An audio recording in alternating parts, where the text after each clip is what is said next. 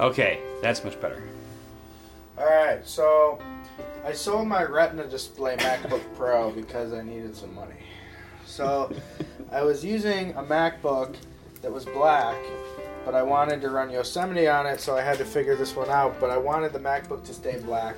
So I took a white MacBook from 2009 that had, the ability to run that operating system, and then I threw my black top case and bezel on it. And my wife told me it looked like something that came from a junkyard, that someone just threw parts together, and that because I'm a technician and representing a company, I would have to make it look better. So I took the motherboard out of the white MacBook and put it into the black one after sawing off a post on the bottom case that would allow it to fit in there properly and everything. So now I have my black MacBook that's running Yosemite, which is kind of cool.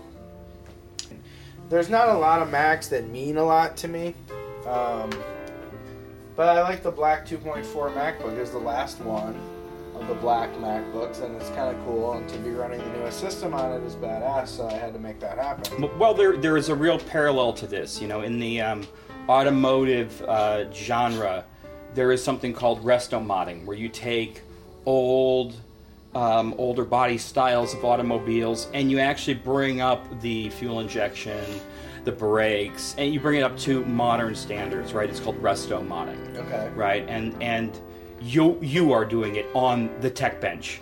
Yes, on the tech bench. But this is how we want this podcast to go, where something exciting is on the bench, and hopefully we can get to a point where we're actually able to show you more and inform you more rather than just the excitement of our words. But that's the 2 o'clock alarm, and that's the end of our show.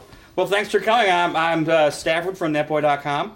And I'm Brian from Macnician. And we'll see you on the tech bench.